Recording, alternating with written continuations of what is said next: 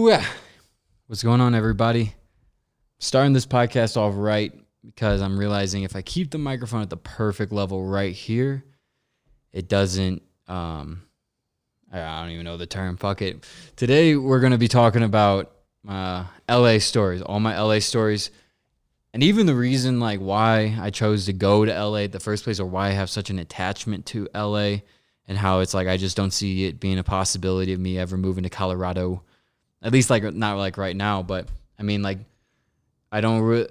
Anytime like someone's asked me to move to Miami with them, or to move to Colorado, or to move to Texas, or to move to anywhere outside of where I grew up, which is St. Louis, I just have never gotten that just, I hate to sound corny, but magical feeling that I get when I think of LA. Oh my God, LA. And it all started when I was 10 years old. If you guys haven't seen the movie Lords of Dogtown, that's where it's at. That movie, that's the single most impactful movie I think of my entire life. Lords of Dogtown. Because I got into skateboarding when I was 8. And when I was 9 or 10, that's when that movie came out. Great movie about the origins of skateboarding with the Z-Boys in Venice, California and all that. And at 9, I was about 9 or 10 years old. I'd never been exposed to beach life before. I've never been exposed to California.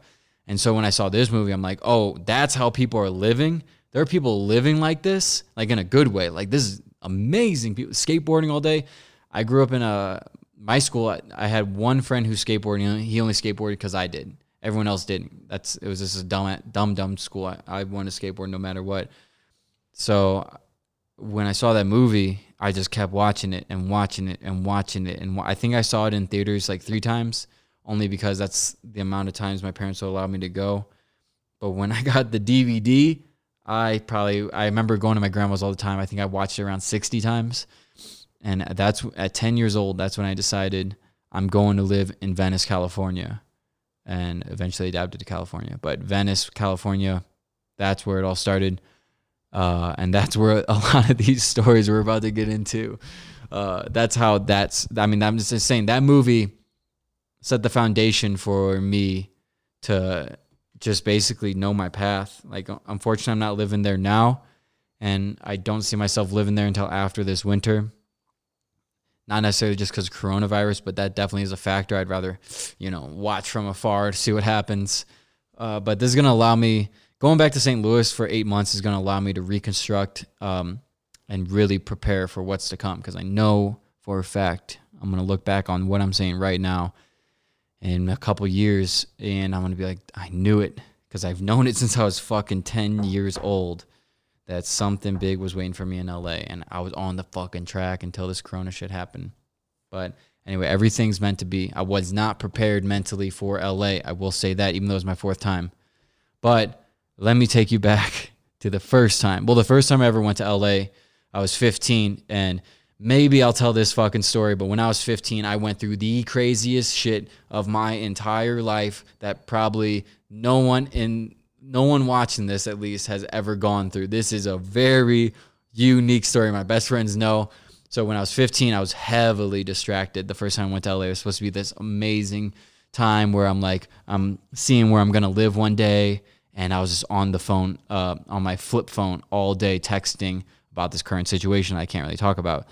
Maybe I'll talk. This situation, though, deserves its own podcast. Trust me. I fucking guarantee you nothing. You've never heard of anything like this happening before. It's even more unbelievable than the ninjas, okay? So, anyway, see it at 15. Yep, that's exactly what I want. Let me get back on my phone. That was the vibe I was given up there. Like, I knew it was exactly what I wanted. I loved it so much. So, it was... So I go through freshman year of college. This is obviously way later. Now I'm 18. Now I'm 19. Now I'm 20. Now it's sophomore year of college. 20. I pledged this stupid fraternity because, I don't know, I was just looking for something, I don't know what I was looking for. But I ended up regretting that. But at the end of the day, I'm not going to quit something I started. So I finished that. And this was the second semester, sophomore year, and around April, I get a text that I'll never, ever, ever forget. I was in a pretty low point because of certain things that were happening before this, and I get a text from my boy Jimmy, who was supposed to be out here tomorrow, but he's not coming anymore. And he goes, "Hey Scott, my mom got me a studio apartment in Koreatown in Los Angeles." And then the next text, "Would you want to come live with me for the summer?" Oh my God, this is insane. Like, oh my God, this is everything I've ever wanted in life right now, coming together live right at the time that I need it, right when at the time I'm the most lost. I'm in college. I'm joining a fraternity that I don't even like. I'm getting bad grades. I don't know what I want to do with life. I just know that I want to live in California. That's all I've known. That's all I've wanted. That's all I've known my entire life. It's got to be LA. Something about LA. Tell you guys, when you get those intuitional thoughts, that's your subconscious screaming at you. Follow it, because I'm telling you, I'm going to look back on this day right now. And I already do, basically, if that makes sense, of everything that's happened to me in LA. I know it's awesome, but I know something is going to be really fucking big coming up here, and I just got to be prepared for it. But anyway, I'm venturing off the story. I go, yeah, for like 100% sure. I don't need to ask my parents. I'm doing it. I am doing it no matter what. Here, let me mute my laptop really quick. I'm doing it no matter what. No one can stop me. This is for sure supposed to happen. He goes, okay, yeah. So I'm asking Dylan, and I'm also asking this guy Josh too. I'm like, okay, cool. So I didn't understand what a studio was, but it wouldn't have changed anything. Okay, I'm not going to jump too far ahead, but most of the time we had a fifth person. Sometimes we had a sixth person. So let's just say 5 people usually at once were living in this studio.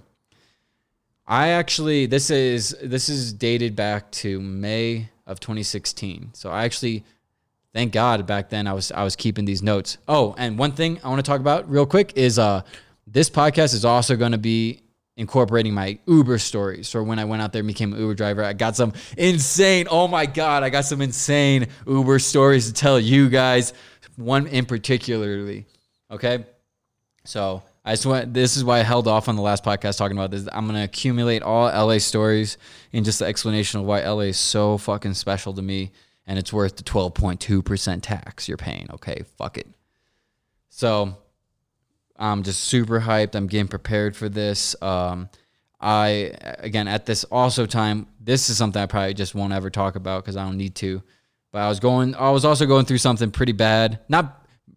Not necessarily, and here's the interesting part. Looking back, it wasn't bad, but in the time, in my mind, it was. So that wasn't even a factor anymore. I'm going to L-fucking-A, baby. L-A. Let's do it. This is going to be the most insane summer ever, okay? So, fuck yeah, okay. We get out of school. We got 2 weeks. All I can think about is I can't wait to go. The day comes. You know, if you look back on my Instagram, you can literally see. Actually, no. This is something else. I'll cover that when I go back to LA. But anyway, I'm just getting really prepared. All of a sudden, the day comes. I bring my bags to the airport. I meet all the other boys, and we all fly out together to LA. And oh my God, my vibe is so fucking high. My energy is so fucking high that I remember I got a girl's number from. Wasn't sitting next to me nor in my row. That's how confident I was feeling about going to LA. I remember I asked her number from she's 2 rows behind me and on the left side. I'm on the right side. And I asked her and she gave it to me, you know? So, and we ended up hanging out later and went surfing or something. It was just unbelievable. That is so unlike me, especially for what I was going through mentally at the time. I just instantly knew there's magic in this place. There's big time magic in Los Angeles. I don't care what anybody says about it. I don't care about just any issues with it. That place is fucking special, and there's a reason so many people choose to go there and pay the tax and pay the insane real estate values because of this feeling that I'm talking about. That maybe not everybody has, but I definitely did. Okay, so I'm so glad I wrote down a lot of these stories because I probably would have forgotten so many of these. But basically, okay, we get to the airport. Jimmy orders us an Uber. We're psyched. We're supposed to be staying at this Chateau de whatever. We actually end up living next to there later. The Chateau on Sunset. And apparently a pipe burst. So we ended up staying in the Standard. And I remember we walk into, because we had one night to kill until we could move into the Airbnb. So they booked us a room in the Standard, and I remember I walked in, and in the Standard, there's literally just some guy sleeping in a glass case behind the receptionist. And I'm like, okay, I'm fucking in LA now. I know this for a fact because you would not see this anywhere else. Man in a glass case. Hell yeah, I'll applaud that. Like, that is the type of shit I'm looking for. Unique as hell. Like, this is why I came out here. Oh my God, this is why I came out here. And so we put all of our stuff in. I'm just fucking, I can't even sit still thinking about it. My God, dude, I'm getting so much energy just thinking about this day because this is fucking, oh my gosh. So we just put our bags in and I'm itching. Like, let's just walk the streets. Let's just walk the Sunset Strip. We are here in LA. Let's just do it. So we walk out and I remember right next to our hotel, there was this 7-Eleven. These are kind of like minor stories. I'll try to dance around to the pretty crazy ones. But I just remember this is interesting because this is my first like experience being in LA, like outside the hotel and the airport. We walk outside, we walk by the 7-Eleven, and this homeless guy had his own line of incense. And he was saying, and free cologne. And he wanted to give us incense and cologne samples while smoking a blunt, talking to us. I'm like, this is LA. This is what I came for. Oh my God. Just amazing. Oh, I forgot about this story too. Okay. So anyway, we're like, okay, what can we do? Like, it's kind of getting sketchy out. Like, we're walking towards Hollywood. So it's like the dark place. There's a lot of weird characters walking around right now. It was like a Friday night, I think. And so Jimmy orders us an Uber to the beach. And we get in the Uber. We don't even go less than a mile on Sunset Strip.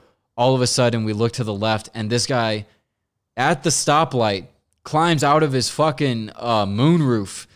And this guy, booty shorts on, no shirt. I'm sure there was some sort of drugs involved with this situation. But he climbs through his fucking moonroof. He has like those light up sticks. And he starts fucking drawing shit in the air. And it's like, and again, we're all from Missouri. Most of us have never been to LA. And we're just looking at this guy like, holy shit. Like, is this like a common thing that happens around here? And the driver is like, yeah, I know that guy. So it was like, okay, cool. So I remember we went to the beach. And I'll tell you, that was probably one of the top 5 most energetic feelings I've ever had. I'm in fucking Santa Monica Beach with my friends, and this is the start of a summer. This is the start of the summer of 2016. All summer 16. Hey, all summer 16. That was the anthem. I've literally discovered Russ. Like, just so many things happened on this fucking, oh my God. So anyway, we're at the beach. And I remember Jimmy like sees some strangers, and this is obviously way before pre-corona. Jimmy decides to like smoke their weed or something, and he's like, to this day, he's never felt anything like that. And he says, and it's just because it was probably spiked with something. But I was just there completely sober-headed, looking at the beach, running up and down the beach, right at the Santa Monica Pier, and I was just pumped the fuck up. The possibilities are endless. They're endless. I'm in LA right now. The possibilities are endless. The possibilities in St. Louis are limited. The possibilities in LA are limitless. Limitless. Fucking unreal energy. So Jimmy orders the Uber back home, right? And I forget what happened, but he was like straggling behind, and we all get in this car. And there's like a similar car in front of us, and he didn't see us get in the car. So Jimmy, I guess, was so like stoned off of the fucking hit that we just see him walk into the car, get in, and all of a sudden we hear, the lady just starts screaming at him. Oh my God, that was just such a funny night. So anyway, so we wake up the next morning, and now it's time to actually go to our apartment. And again, we're in West Hollywood. Everything's so vibrant. Everything's so crazy. And we get in this Uber, and it takes us to Koreatown, specifically Normandy and Wilshire area, which when I posted this on my story, some kid even messaged me. He's like, bro, I grew up in that area. That is a rough ass spot. Like, I got out of there as quick as possible. we pull up to this place, guys, and there is probably 5 families living on the sidewalk, like on our block. And we stand out. Let's just say that. It was mainly Latinos and Koreans. And we are the only white kids. Jimmy is Asian, but we were the only white kids. And if that didn't make us stand out even more, we all rode penny boards everywhere, which I'll get to in a second. We all rode the penny boards. And again, that's rooted back to Lords of Dogtown, which I also rode that skateboard all the time in college to get to school. So like that, like when I say that story is the most when I say that movie is the most impactful movie in my entire life, I really mean it, because it had an influence on the way I dress, the way I look at life. Like obviously me going to California, but anyway, we like as we were approaching the apartment, we were recognizing that things were changing very quickly. Like that doesn't happen in Missouri, where like a couple miles means a massive difference in environment. Like we were only 5 miles from, I think it was like 5 to 8 miles from West Hollywood, and everything just changed. Like we're seeing like, yeah, that one funny guy who was driving around drawing shit in the air. Now we're seeing like actual crack addicts, like yelling at the car, yelling at us. It's like, holy fuck, what did we get ourselves into out here? What the hell did we get ourselves into? And we unload our bags. Let me see if I have any straight. Yeah, so. Oh, yeah, that's right. So when we went to that. Okay, yeah. So we unload our bags.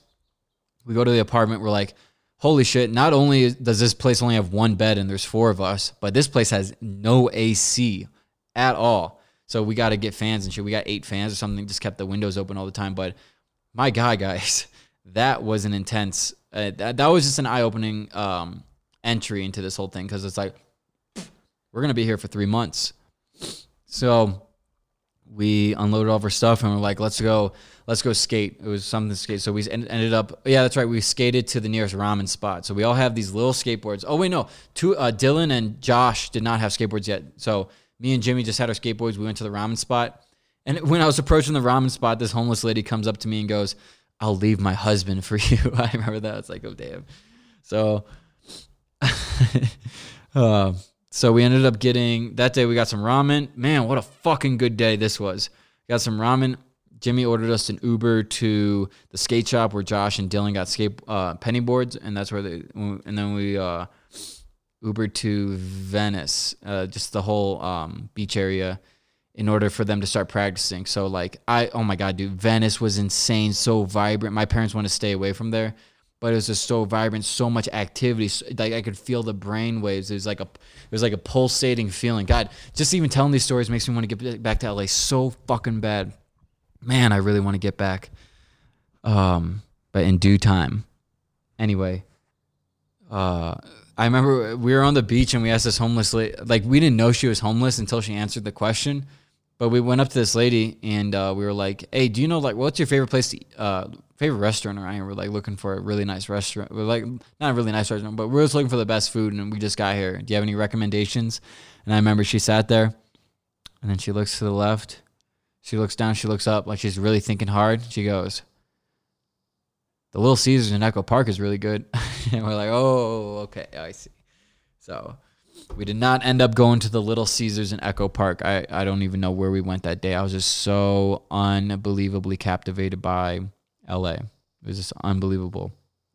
And guys, we this is like no joke. Like we didn't have the money for Ubers or anything, so we were taking Metro everywhere. And the third day, we actually took the Metro from Koreatown to Hollywood Boulevard, where that Metro stop is. We got out and we skated uphill to the Hollywood sign. 4.8 miles, I think, all the way up the fucking Hollywood Hills, which I would later go to live in, which is interesting, all the way to the Hollywood sign. We got to the top of Hollywood sign, and then coming down, actually, I remember Jimmy was trying to film this clip, so I had to go as fast as possible down. If you guys are familiar with Runyon Canyon, they have like roads where the cars actually go. Well, we have skateboards. I'm like, here, I'll rip this. And I remember I skated so fast past the camera that by the time I was past the camera, I realized that I can't. This is beyond the point of no return. Like I'm going probably 32 miles per hour, 35 miles per hour. no joke speeds. And I look and all I see in front of me is more concrete at a steeper road or this mountain, this very rocky mountain. I had to make a quick decision. I'm talking boulders coming out of the fucking hill. And I remember it's like, okay, concrete boulder, fuck it, the boulder. So I jump face first into this big hill. I hit face first, boom. Guys, I hit so hard that my body spins in my body spins twice, 720 degrees. That's how hard I hit this hill. Luckily, somehow, by the grace of God, I did not hit a boulder with my face. Like, can you imagine if I hit a boulder with my face or just like a rock? Nothing. I was bleeding a lot for sure, like from my face, from my legs. I fucked up my knee pretty bad. But other than that, I had to call an Uber for myself. I bit the $15 bullet while they took the metro. But yeah, I was bleeding everywhere, and that was pretty bad. So anyway, right after that, we all recognized we need to get jobs ASAP. Like Jimmy didn't need to, just because like he comes from a wealthier family, which I respect for sure. It's like his mom kind of supplied him the money so that he could focus on furthering his web development career while he was out there, his coding career. So his mom didn't want him having a job, so he wouldn't have to dedicate all that time when he could be dedicating that time while he's out there to networking and everything else, which is smart. So we all need jobs. So Josh and Dylan ended up getting here's one thing I want to make really clear. Every job I've ever gotten in my entire life has been off of Craigslist. If you ever want a job, don't complain to me that there are no jobs, because you go to Craigslist jobs, you're going to find tons of them, every job. So they used my tactic. They got work with bees. So they were knocking on these doors, literally trying to get donations for bees, and they did a decent, good job. Me, on the other hand, I wanted to work in Beverly Hills. So I found a listing in Beverly Hills for a restaurant called La Scala, if you guys know that one. And I submitted my application, and they're like, we'd love for you to come in for interview. Hell yeah, I can't wait for this. Man, 90210, we hadn't even been there yet. So I get off the boat, but the metro bus, and I'm just looking around at these Ferraris, Bugattis, Bentleys, fucking cars I hadn't even seen before. I'm engulfed in them now. And I'm like, this is incredible. Like, this is amazing. I can't wait to start working here.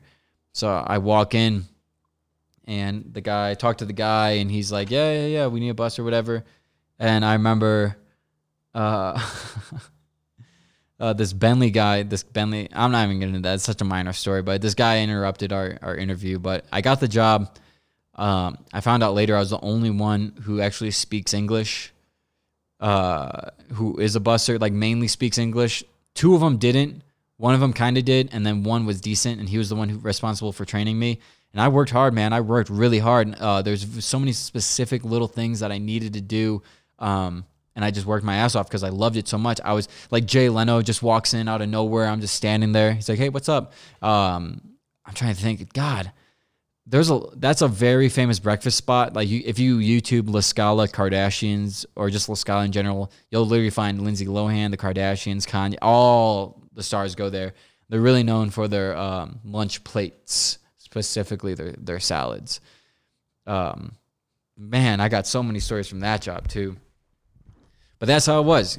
We all started working. You know, I'd work different kinds of hours, but I'd get paid pretty well for it. Like, I thought, you know, I was making probably $800 a paycheck bi-weekly, so I was making like $1,600 a month, which to me was a lot of fucking money, guys. A lot of money. And so stay tuned for the way I get out of this, because I wanted I'll just wait. The way I leave this job is very funny. Okay, so wait for that. So let me just review some of these. Okay, so I remember there was just one story where my friend Mark, who I didn't know too well, I met him at a conference a year before that. He lived in LA, and he took me out for Korean barbecue. And when we left, this fucking guy, there was a nice BMW behind us. He backs into it not once but twice, trying to get out of this spot. That was some funny shit. So anyway, let me just scroll through some of these. But yeah, guys, that's how we're living life. Just working. And when we weren't working, we were having a lot of fun. Obviously the fun slowed down a bit when we started working, but we were just having so much fun together at night. Like we all came together. We were watching a movie, but we had like, the way it worked was we had 2 blow up mattresses and then the king size bed. So we would just swap out. Like we would just rotate. Jimmy would obviously get the bed all the time. And then me, Josh, and Dylan would just swap out between the 2 blow up beds in this non-AC apartment in a very dangerous part of Koreatown. Yeah, it was pretty good. So yeah, we did like, we went to UCLA and all that.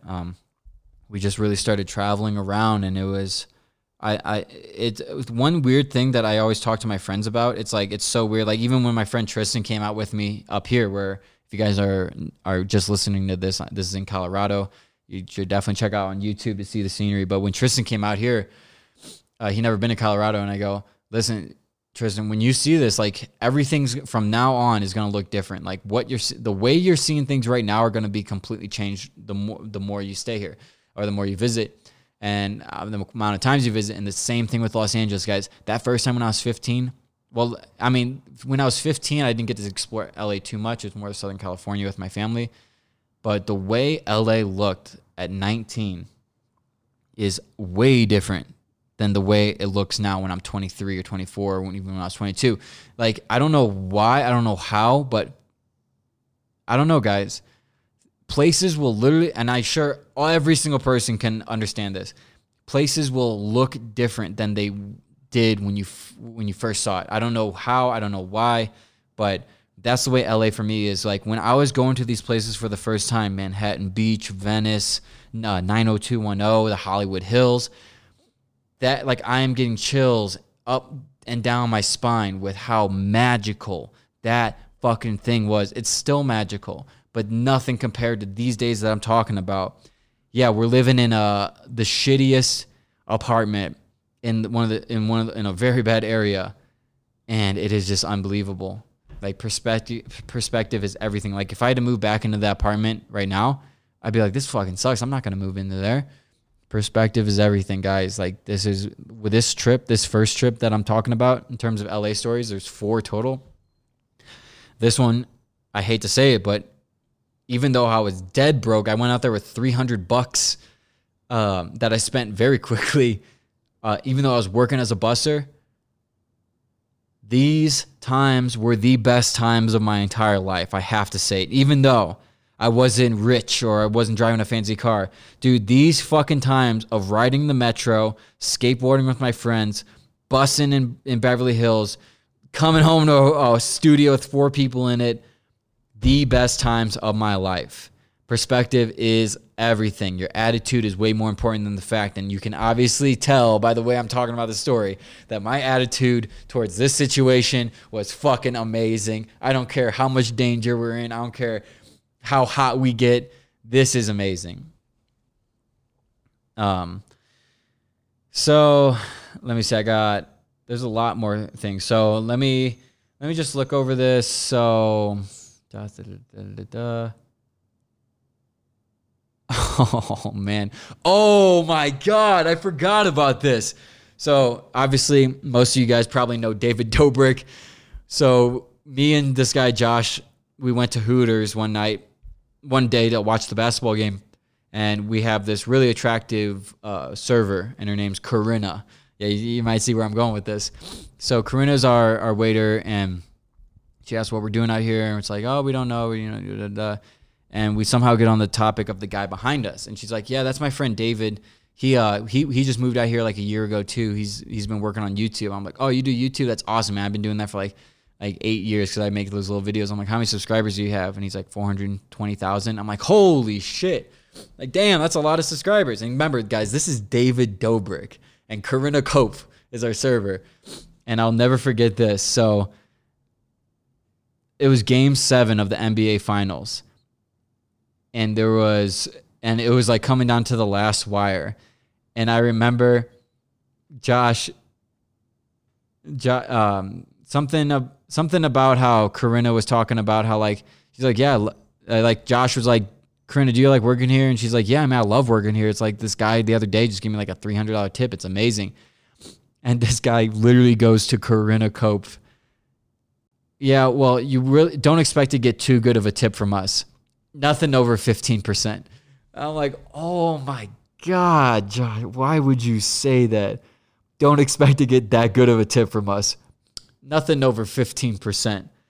And then this is when like it's the last 30 seconds of the final. Everyone's going crazy. And it's like a 3-point difference. And he takes this time, and while she's watching it, he's like, well, no. He's like trying to explain to her that like, it's like, he's like trying to further his point. And then he continued to emphasize about how little money we have. It's like, holy fuck. So what's funny about that is, I forget how, but she ended up getting our Instagrams. Actually, if you look at it, you can find the thumbnail of me. It's Corinna on David. It's one of David Dobrik's old videos, but it's Corinna, and he's like handing like a $20 bill to her, and I'm in the background. You guys can search for that if you want. But the funny thing is, David interviewed Josh for his YouTube channel because he heard that he does petitioning for the bees, and Josh talked about it for like 7 minutes. And then he calls his family. He tells his family all about it. He tells his friends. He tells his girlfriend about how he's going to be on this really popular channel called David Dobrik. The video comes out. Not only did David not use any footage from the Josh interview, but Corinna's face, the way it was positioned, completely cut Josh out of the entire clip, and it was just me in the back bashing wings. But anyway, Corinna ended up getting my Instagram, and we actually ended up DMing for a while, and then that's when I moved back to LA. So it's like, that's just one of those weird things where it's like, maybe if I chose not to, and spoiler alert, I do go back in 2 months since I did have school, but if I would have stayed, I may have started getting connected to that vlog squad. And I might have been like, that might have been a totally different direction in my life. But I promise you guys, you got to be in LA for that shit to happen. Like, that would never happen anywhere else. But in LA, like, I know something big's waiting for me, or maybe multiple things are waiting for me. And I truly believe that. There's nothing I believe more than that. But that could have just been one of them. But you got to stay there. You have to stay there. Because we were chatting. She even asked me to like hang out, but I couldn't because I was working, and then I shortly left after. But guys, it's just like, you have to be.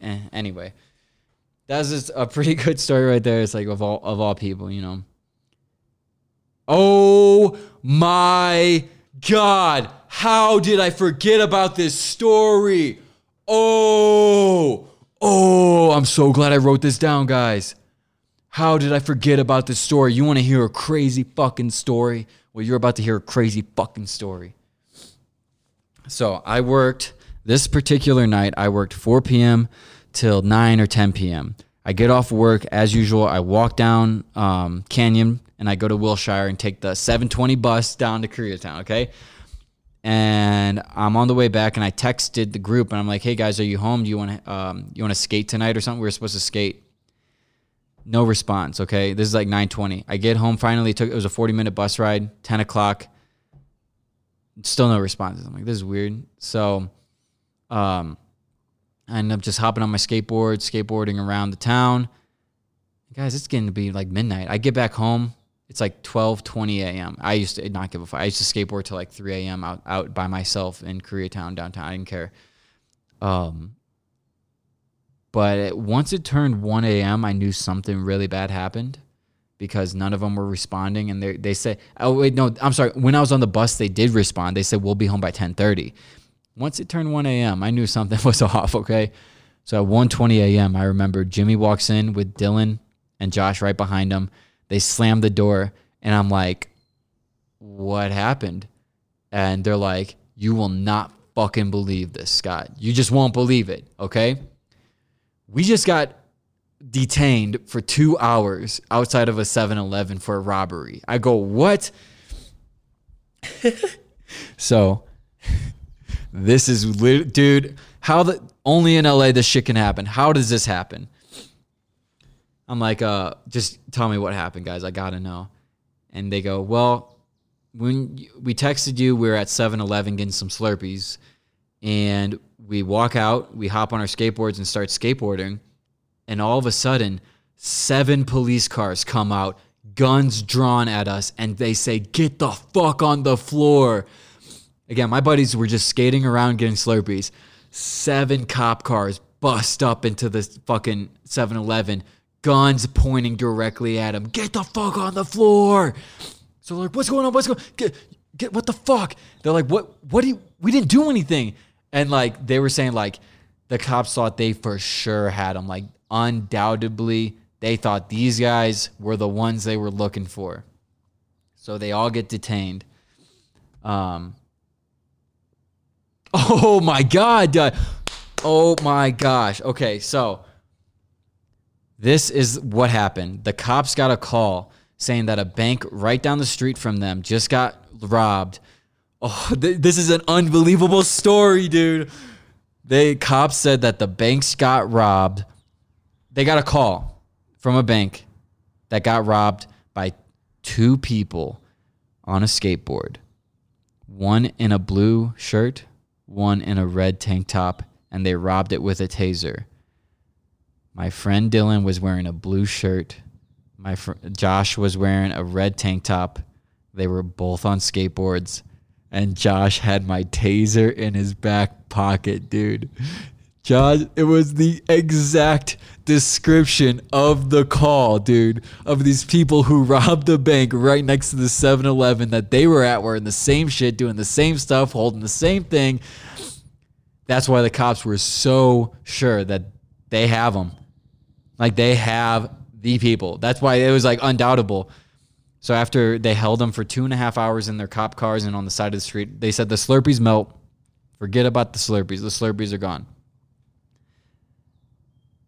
The person that got robbed came to identify him, and they're like, nope, they were Hispanic. Boom. That's the only thing that got him off, guys. That's the only thing, because that was the exact description to the fucking teenth, besides the robbers actually being Hispanic. How did I forget that story? So, yeah, they ended up releasing them all, not apologizing, not buying them Slurpees, nothing. Dude, that one. See, that's the thing with having, like, a good amount of money now and being able to live in better places. You just don't get stories like that. You just never get stories like that. And now I got a car so we can actually drive places. When we were taking the metro and skateboarding, it was just... dude, endless stories all day long. The stories just never ended. The stories just never ended, guys. It just never ended. It was just amazing. So, yeah. The trip just goes on like that. I ended up, working at La Scala for a while. They ended up working. We just had a lot of great times, a lot of late night skateboarding, a lot of fucking smoking that reef off of Craigslist. Whole lot of fun, guys. So much. But the date was rapidly approaching where we're coming down. So, oh God. Oh man. I was hesitant to tell this story, but I'm going to go ahead and tell my 4th of July story, because this one is pretty crazy. 4th of July, 2016. So we never even got into edibles back home or in college. I mean, sometimes, but they weren't regulated really. So when we were able to go to dispensaries, it's like, oh, these edibles look cool. So one day we decide to, me, Jimmy, and his buddy decide that we want to go to Universal Studios, right? And the night before, since there was a 5th person there, when there was a 5th person in this apartment, one person had to sleep in the closet. And so this particular night, I just got done working a long shift, and I had to sleep in the closet. And I remember I fell asleep around 2 a.m., and we woke up at 7 a.m. No. I fell asleep around 3 a.m., and we woke up at 6 a.m. to go to Universal Studios to get there at opening time. We got a 1,000 milligram edible. And for those of you guys who don't know anything about THC, the average serving size is 5 to 10, okay? That usually fucks people up sometimes for the newbies. Usually 100 will really fuck someone up, even experienced. I took about 600 to 700 milligrams of that blackout brownie. Jimmy took 200 or 300, and then the other guy took 50 or 90. Dude, anyone who actually knows about THC, 650 milligrams is a fucking lot, especially on 2.5, 3 hours of sleep. Dude, I have never, to this day, experienced anything like this in my entire life. We took it while we were waiting for the Uber to get there. I remember I bought the ticket, And I remember we walk in, and one of the last things I remember is walking in to getting on the Harry Potter ride, and just like, it was like a movie. It was like, I'm on the Harry Potter ride, and I can just feel it all, the 650 milligrams just getting released. And I'm like, oh, like I'm on the ride going, oh my, boom, snap. Now I'm outside the ride. I'm like, what the fuck? How did we get out here? And he's like, dude, I don't know what's going, boom, snap. Now we're in line for another Indiana Jones. Not Indiana Jones, The Mummy. And I'm like, whoa, wait, huh? And I remember me and Jimmy were falling asleep standing up. That's how, like, we probably looked like we were on fucking heroin. Falling asleep standing up in line. Dude, I was asleep for every single ride at Universal Studios after the Harry Potter one. Like, I remember I was literally asleep standing up, and the third guy that was with us had to tap both of our shoulders for when the line moved for us to wake up so we could move and then fall asleep again. And then when we got I couldn't wait to get on the ride because that meant I could sit down and sleep.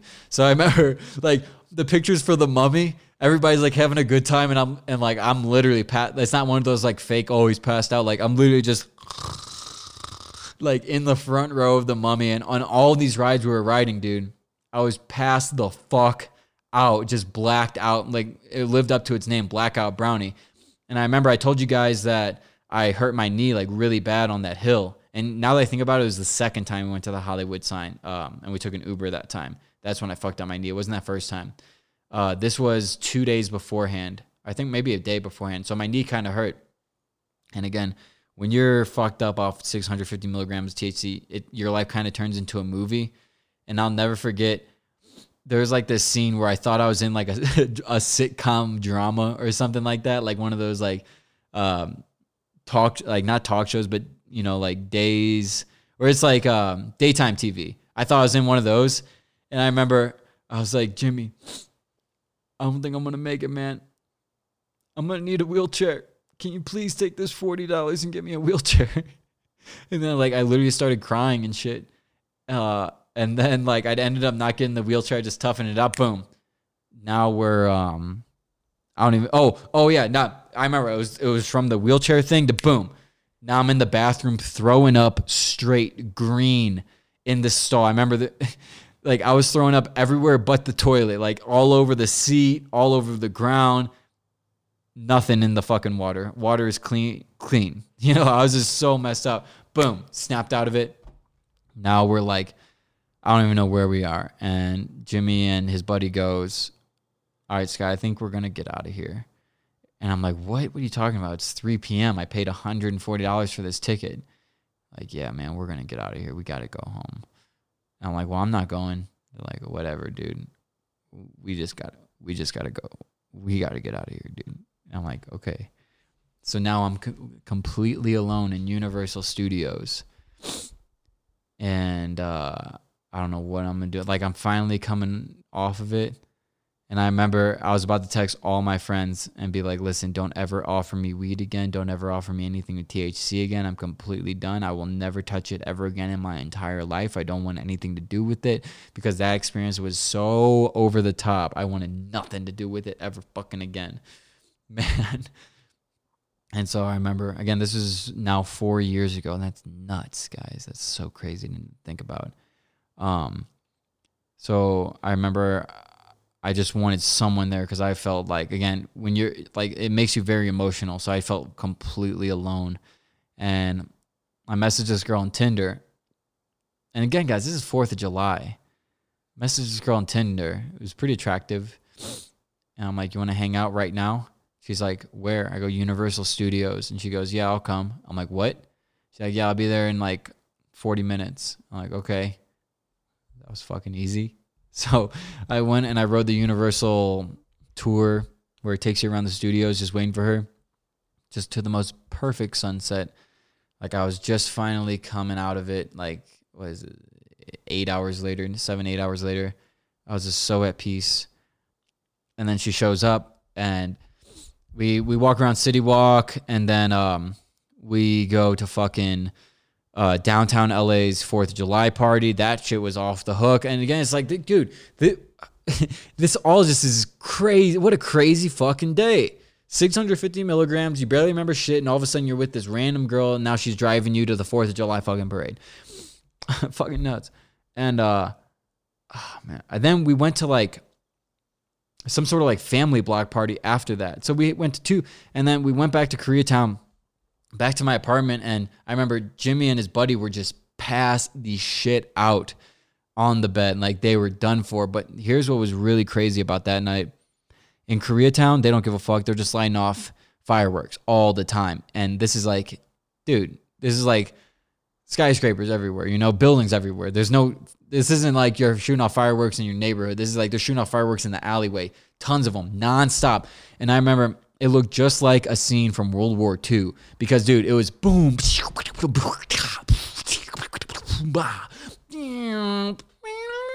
It was just that nonstop all night. And since we had to keep the windows open all the time, that's what we would hear, and just constant explosions. And I remember the illumination of all the colors that were being casted through the entire apartment. It was just such a beautiful moment. And guys, oh man, talking about this makes me want to go back so fucking bad. It was just such a beautiful moment because there's so many colors, there's the illuminations. It was unbelievable. So that was the end of 4th of July. That was my 4th of July 2016, baby. I rarely tell that story and sometimes forget about that story. Okay, so at this point, this is when the trip's winding down. Now it's going to be like mid-July. Side note, the local store that was on the corner from my house, I was like walking to get something from it at like 11 p.m. It got robbed by 2 AK-47s. Like, there's so many cop cars. The guy was so fucking distraught when I got there. I mean, I remember I would literally get, guys, this area was so bad. I would literally be getting begged for money while checking out. Like the homeless people, they weren't outside asking for money. They were in the fucking store asking you while you were checking out, please, sir, I see you have money. Please, can you lend? It's like, fuck, this girl doesn't know. Like, this girl doesn't know. Like, I remember, I started making decent money. Now that I look back on it, I believe it was $800 a month, not $800 a week. But still, LA is expensive or whatever.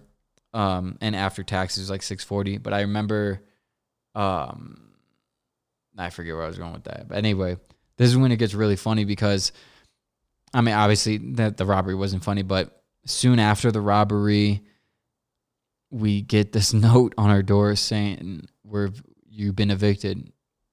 Airbnb is not allowed here. Have all your bags packed up and ready to go in 24 hours. And I think this is July 22nd. 24 hours we're getting evicted. And you know why? Streaming illegal videos. That's what pushed them over. They knew we were Airbnb, but once we started streaming illegal, that sounded terrible. Streaming movies illegally. Fuck, not streaming illegal videos. Holy shit. Let me just clarify that really quick. That could mean a lot of fucking things. Anyway, we were streaming streaming movies illegally through Popcorn Time, if you guys remember that. So once they got triggered with that, they looked into us and were like, oh, they're Airbnb-ing. Sorry, I got that backwards. So it was a double whammy. You're 2 strikes, you're gone. And it also didn't help that we were throwing our trash in the wrong place the entire time, literally under the stairwell, which that's where the trash can was the first day, and then it never was there, so we thought that's just where we put it, but it ended up being you had to walk around the corner to throw the trash away, like outside the building. So it's like, fuck, what are we going to do? Well, luckily, just by coincidence, shout out my boy Aaron, he's like, yeah, man, I'm in California right now. I'm staying at the TKE house at USC with Angela and Andrea. You got to come through, man. I can easily get you a spot here. And he's like, yeah, man, I got my mom's credit card. We can go down to San Diego. We can just get a fucking room and just ball out, get the goose for the boys, use our fake IDs, all this. I'm like, oh, okay. This kind of works out perfectly because Dylan, Josh, and Jimmy all decide they're just going to go home. So I'm like, oh, this actually might work. I can live at the TKE house for a couple of days, and then we can go down to San Diego for a month on his mom's credit card, which apparently he like stole. All expenses paid. This is going to work out fucking better than I thought. So I called my mom up. I explained the situation. She's like, well, she's like, I'll get you your plane. I'll readjust your plane ticket home. Because I bought the plane ticket, but she was willing to pay like the $60 extra to readjust it if I just helped her with something. So I'm like, okay, I'll do that. And it was only that cheap for like 2 weeks out. So I'm like, I had to kill 2 weeks. So I think I spent 4 days in San Diego, 2 days at the TKE house. So let me tell you about those stories really quick. We get to the TKE house. There's this guy, Mason, going nuts. Dude, this guy goes hard. We're all going to go out to some parties. And this dude is off the fucking... Man, this guy is off the chains. He's drinking the whiskey. Oh, dude, what? I have Mason throwing fifth at head. I remember he threw the fifth. I think he hit his head with the fifth, or he threw the fifth at someone's head. I'm not sure. But I remember I have videos of it too. He had a 3-foot massive glass. Like, no, it was like a 6-foot no, not 6 foot, 3-foot massive glass bong. Dude, this guy got so fucked up. He tossed it across the room. And remember, guys, I just got here with all my stuff. I'm just looking at this like, okay, well, I guess this is where we're living for a couple of days. You know, it's like this guy's just going bananas. And to top it all off, this guy's an astrophysicist. So like extremely intelligent, really, really, really cool guy. So yeah, I'm living there for a couple days, 2 days. And then me and Aaron, we take the train down to San Diego. And I'll never forget, this guy was so fucking slow. I'm like, Aaron, you need to get off right now or they're not going to let you off. And he's like, no, yeah, whatever. So we get to San Diego. I'm like, this is the stop. I get my stuff. I get off. And I'm walking out and I turn around and I'm waiting for him. And all of a sudden I see the conductor close the door. And I see Aaron's face is bobbing up in the fucking windows, like walking towards the exit. And the train just takes off. And I'm like, Like what? We don't know. Like, guys, some of these stops were 40 minutes, sometimes an hour apart. And that's through railway.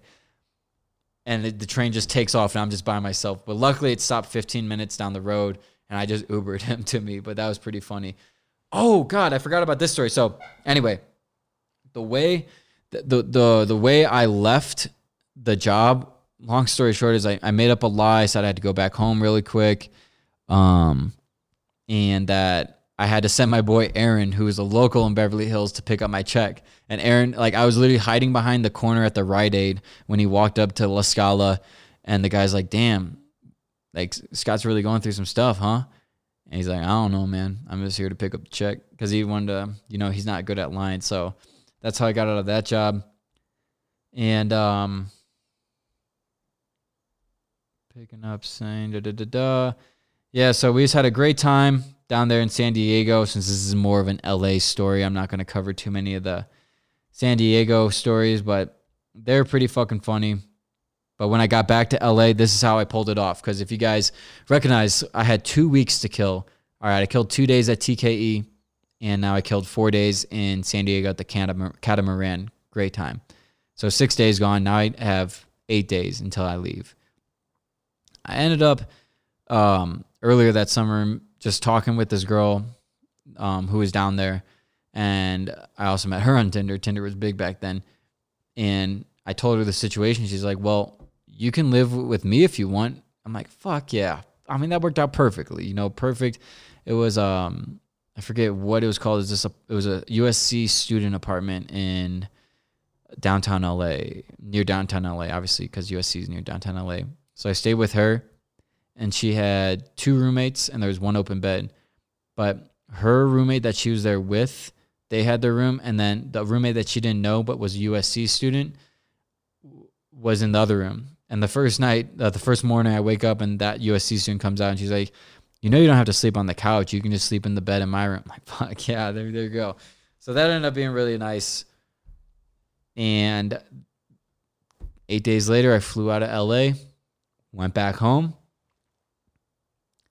moved all my stuff into that fraternity's house. Day 1, I slept there one night, woke up the next morning, dropped out of school, said, fuck all that. LA changed me. I'm going back to LA, baby. Nobody can stop me. I don't give a fuck what anybody says. from some of my lifelong brothers were saying that I'm going to end up homeless and that if I do, I don't have a place to stay. Other people were talking shit on my dream, saying I'm going to fail. But I knew I wouldn't. So the plan was work for a year, save up a couple thousand, go back to LA next summer. It took a little longer than I thought. I actually ended up going back next August. So a year after I left LA, I grinded so hard. Just worked as a busser at 2 different places, bussing all fucking day for a year. All day, every day of the week. Man, those are some interesting days. But anyway, now we're going back to the LA. LA Stories Round 2, baby. LA Stories Round 2. So I finally have enough money, guys. I'm going to LA with, I think, maybe $1,900 in my pocket. Yes, I'm going to be an Uber driver this time. And I get to LA. Dude, and I went with my boy Aaron, and I got to get this guy on the podcast, dude. This guy brought, I got there earlier than him, and I ended up picking him up with this other girl's car that I knew, and he had a small carry-on for a 40-day trip. Not even a backpack, dude, just a small carry-on. And he's going to be living in LA with me for 40 days. I'm like, oh my God.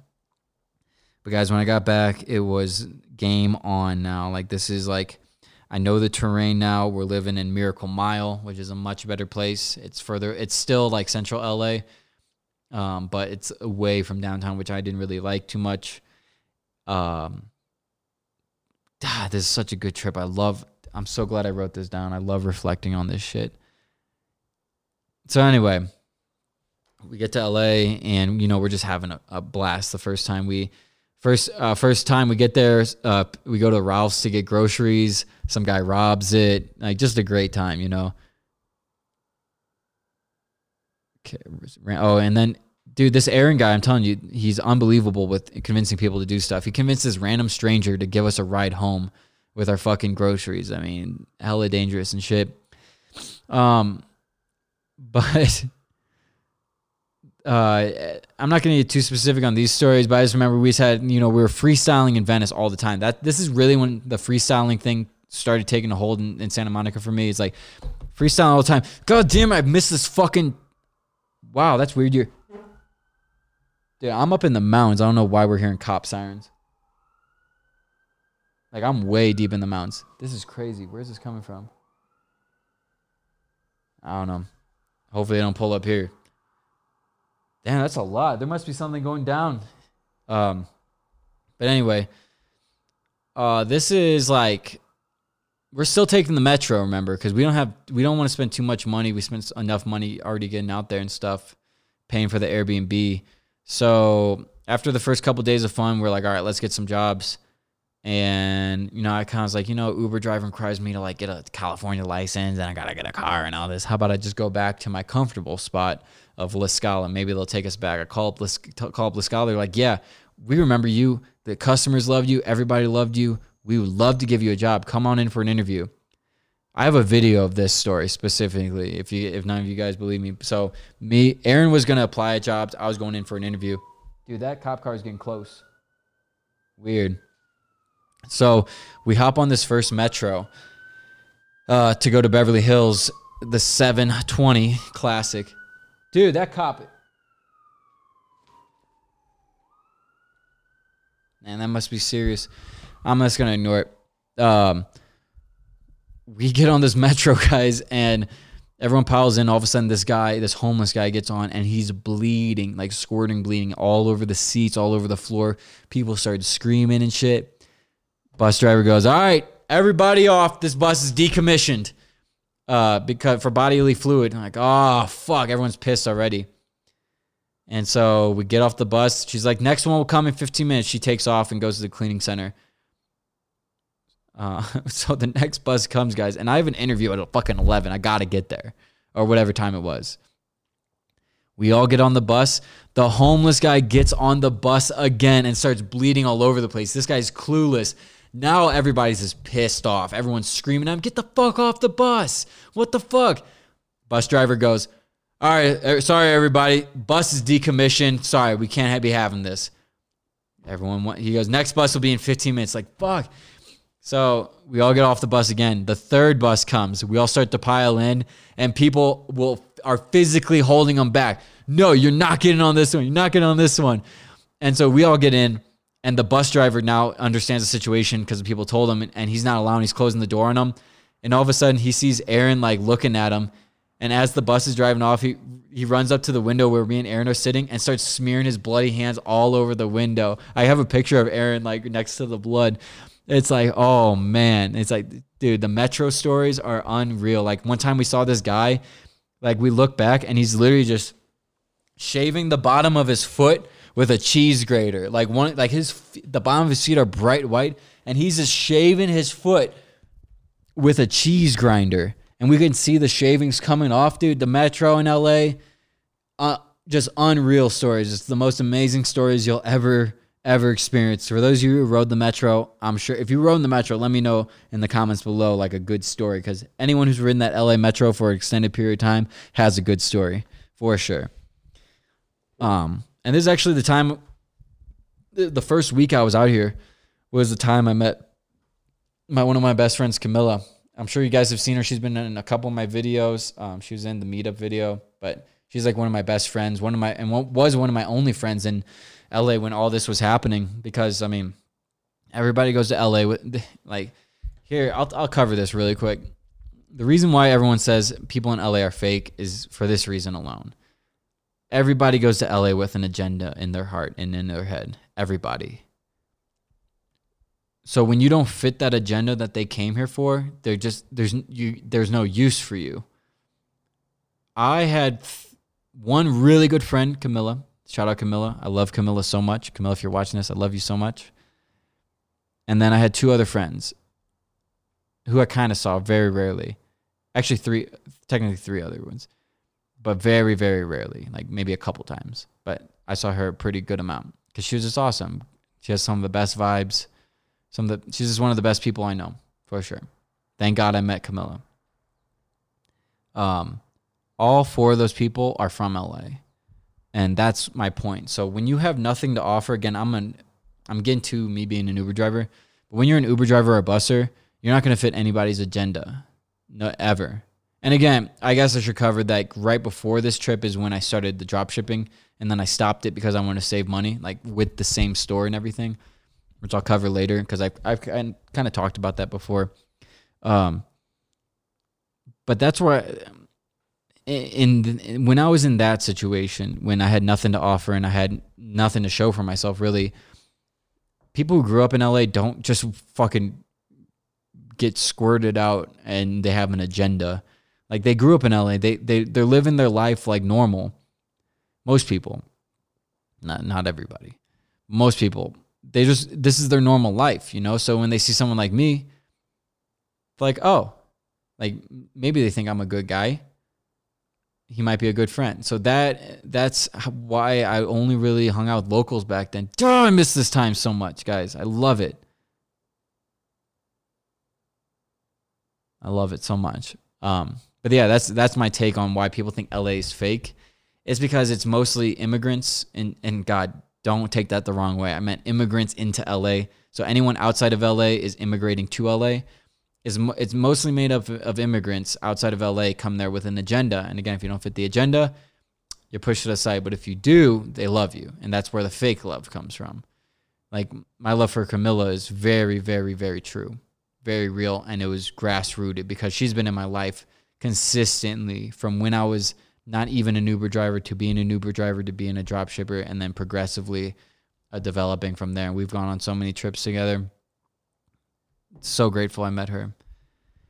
Anyway, back to the stories. I ended up going and getting that interview, but one thing that rubbed me the wrong way, guys, it was intuition. He said, yeah, we're going to start you off as a busser again, but within a couple months' time, we want you to be a server. I'm like, fuck.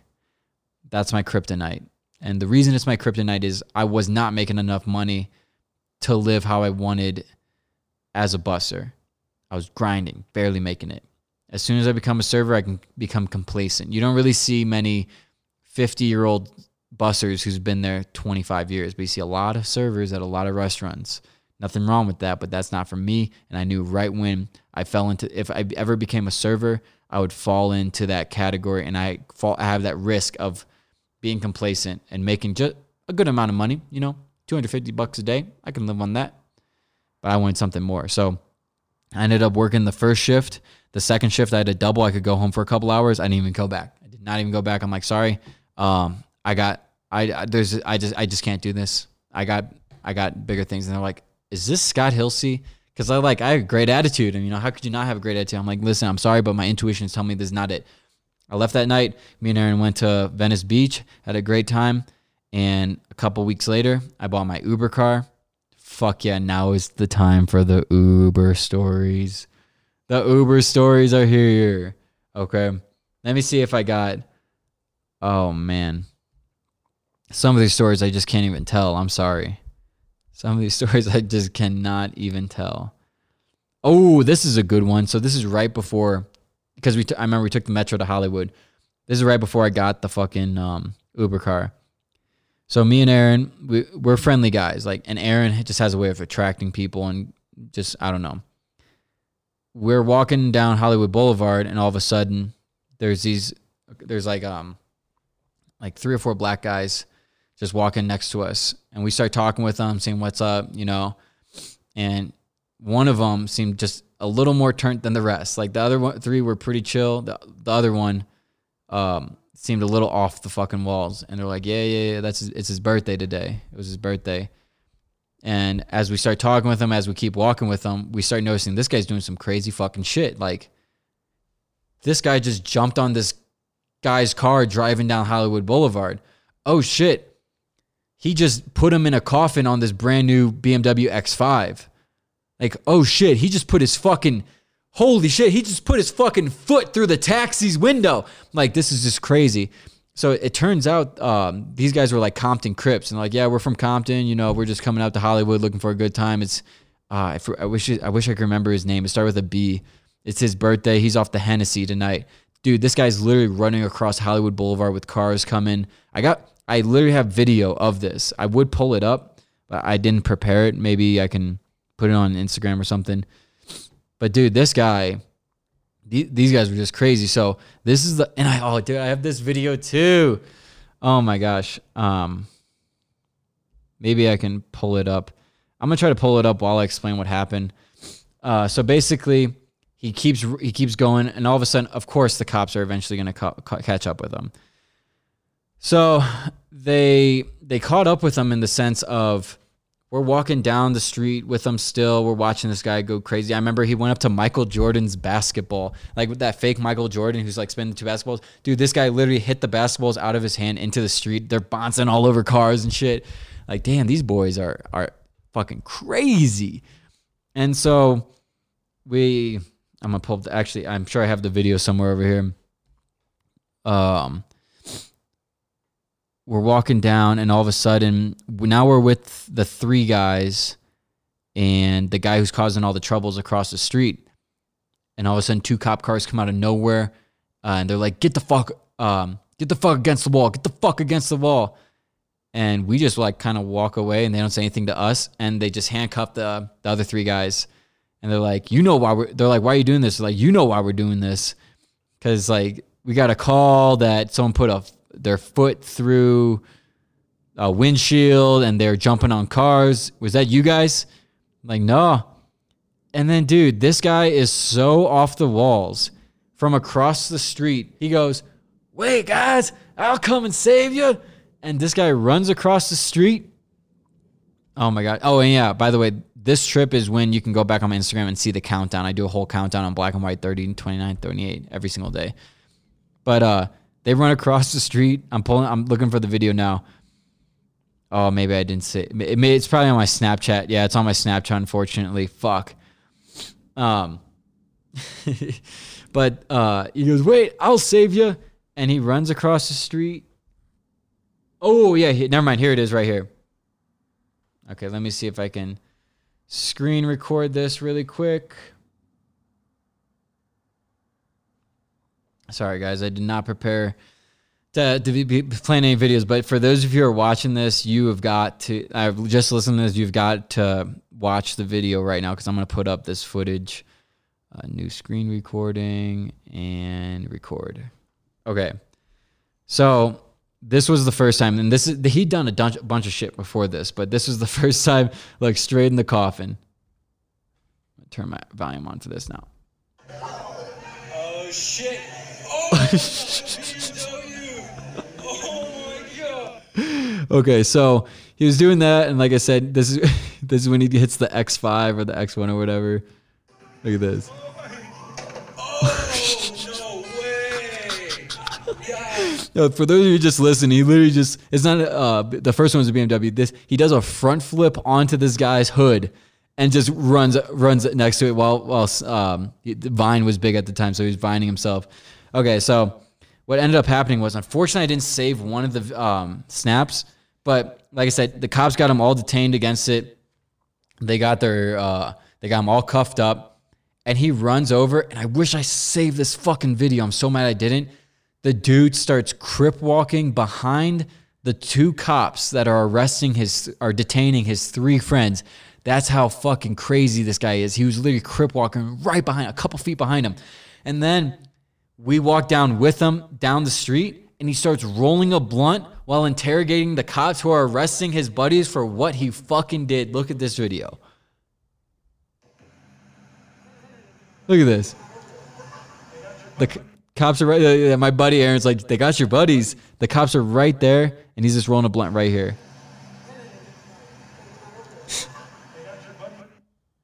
And then let me see. Okay, yeah. Here's when he starts interrogating him more. Look at this. Dude, this is unbelievable shit. Look, 4 cop cars right now, like 5 cops arresting his buddy. He's just screaming at the cops, oink, oink, while rolling a fucking blunt probably 4 car lengths away. Look, one more time. Dude. He says, swear to God, if they come over here, I'm gonna run. Oh my God, dude. Stop that video recording. Wow. I'm telling you, like, these stories, guys, I'm gonna, like, sometimes they're just a fucking blur. But since I wrote them down, hold on one second. Since I wrote them down, I can tell you guys this. I can remember this. I mean, I'm literally getting shocked with some of the stuff I forgot. Like, I completely forgot about this guy. This guy was off the chains, and I was in my videos folder, so unfortunately I don't have like all the pictures of like him smashing the windshield and all that, but trust me, it happened. I would never lie to you. That's a pretty insane story right there. I'm glad I remembered that because I completely forgot. I wasn't even planning on telling that. Yeah, he dented like 3 cars. So they ended up releasing 2 of the guys, but one of the guys had a warrant for his arrest. And I remember me and Aaron were walking by the car, and we saw him in the car, and he like kind of looked down, and then he looked to the right and saw us, and he goes, like a fucking evil laugh. He was like, he couldn't stop laughing when he saw us see him in the car arrested. So he got taken to the station, and then I talked to that guy the next day, and he got out the next day. Just he had to pay some fines or whatever. Yeah, so we met this guy, Nas. I'm still buddies with him. He was actually in one of my videos. He was living in Skid Row. He said as a tow truck guy, he literally like saw this guy do a line of coke, but on his truck while he was driving it. But anyway, let me get right into what happened after that. I don't want to get too sidetracked, but I just had to cover those stories. So now I buy my fucking Civic in Long Beach, California. And this is amazing, right? I finally have a income source. Oh, okay. I can't tell another story, unfortunately, but I get my California ID. Now I'm ready to go. Aaron only has like a couple days left. So, I got some good Uber stories, guys. Hold up for this one. I'm hoping my camera's still rolling because I don't know how long that thing lasts just on its own. But if not, it's going to cut to audio at one point, but I'm sure it'll go. Dude, I got this Uber car, and I literally have an entire separate folder for Uber stories. But I got the supercar, and then like a couple weeks later, Aaron left. Okay, so walk into see that's the thing. I really don't even recognize some of these fucking stories. Oh, I do remember this though. Before we got the car, one more thing. I remember a homeless guy with his socks are so sweaty. This guy on the metro is literally wringing him out on the metro. Dude, stay the fuck away from the metro unless you want some good stories. But anyway, so I get the car. Dude, I wish I got put. Anyway, so the first story that I had was this old lady. She was like, I think she said she was 58, 59. She ordered an Uber for an hour trip, and it ended up being about an hour and a half because I actually took her to her house, and then she went in and changed, and I took her to her work.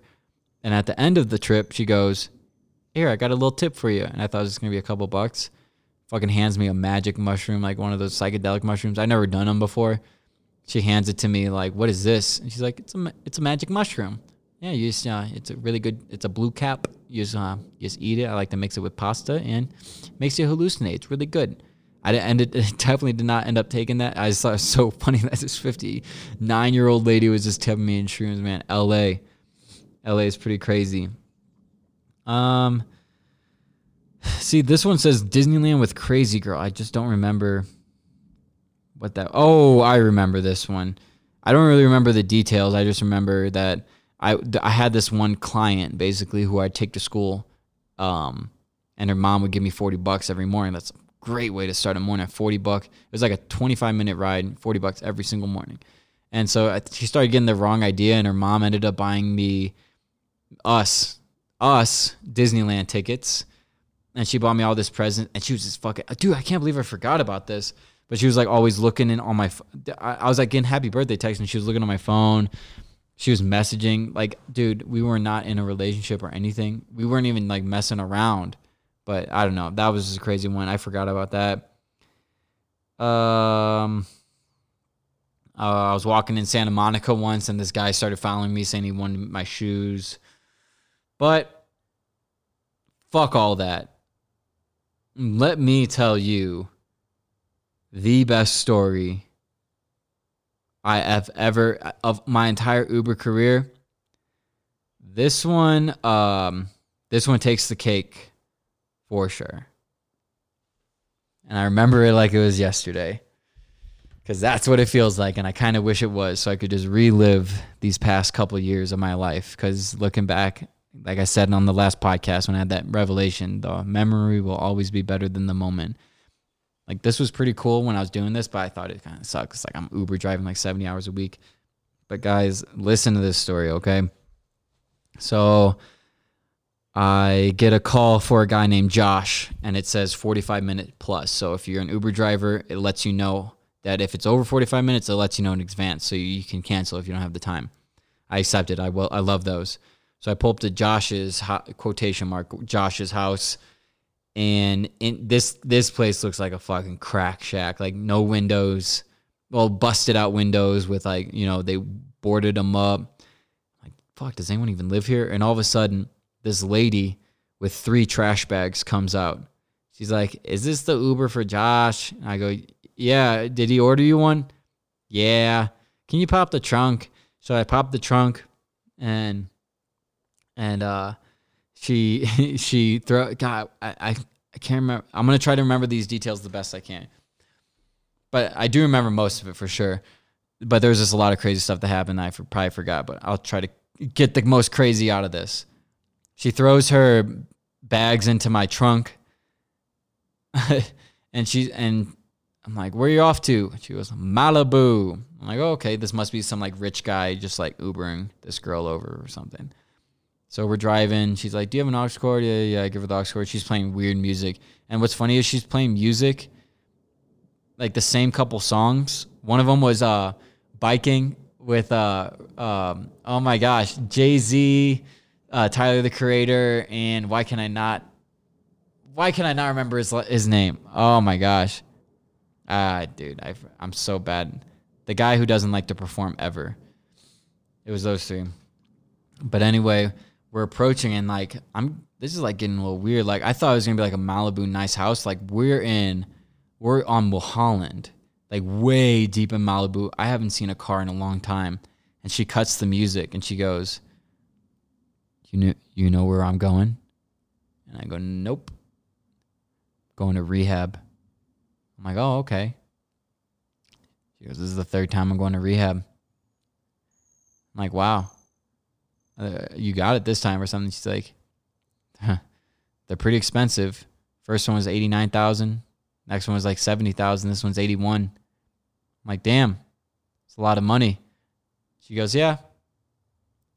That's the benefit of having two dead parents. And I'm like, fucking man, I need to get out of this situation. So we're nearing I don't even have service at this point. I forgot to mention that. And guys, I'm at the end of Mulholland in Malibu, like way the fuck out there. There is no street lamps involved anymore. And so the address says it's on this corner. And I'm like, is this the house? And she goes, yeah, this is it. I pull in. The first thing I see is a gate that's been tore down. And it's like hanging on its side. Oh, that's not a good idea. This doesn't look like a good rehab. And I pull up to this massive mansion. Every window, just like her house, was boarded. The windows were broken out, but this was different because it had tarps. A little more upscale in this one. All the houses had tarps covering the windows. Because I knew they were tarps because I could see them blowing in the wind.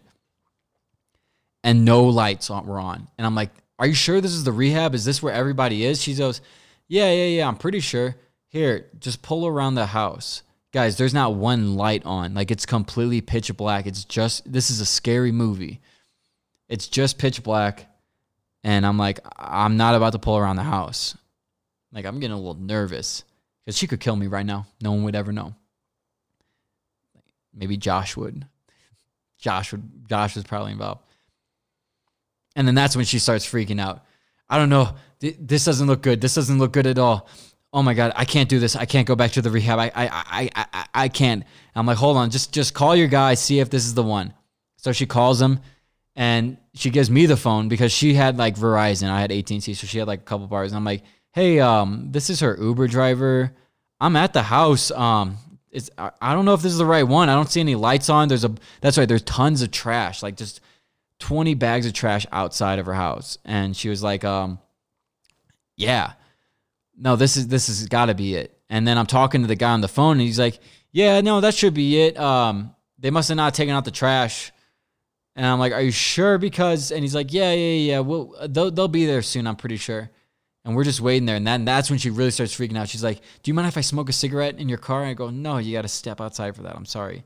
So she's smoking a cigarette, and she's like, Scott, let's just get out of here. Like, let's just go get some drugs.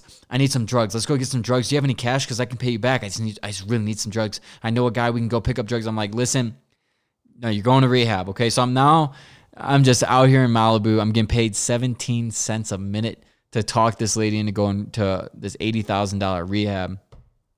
And finally, after she freaks out a bunch, I get a call. She calls him again. I'm like, listen, sir, I really don't think this is the right place. The windows are boarded up with tarps, and it's just dark. And he's like, are you on Mulholland still? Or I'm like, yeah, it was the last house in Mulholland. He goes, okay, so that's the problem. You got to go out the gate, and then you got to make the turn, and then it's right on the right. So sure enough, we leave the gate. We make the right turn, and this time she's like yelling at me. She's like, please don't make me go. Please, I don't want to go back. And I'm like, motherfucker. And so she's yelling at me while I'm like going up. Now the house is right around the corner, okay? Nice gate. I had to punch a fucking button to talk to somebody. And she was like, and I'm like, listen, I'm here to drop someone off. I tell her her name. They open the gate. I pull in, and she just looks defeated. And she's like, all right, I'll get my stuff. So she grabs her 3 bags. She leaves. I'm driving home.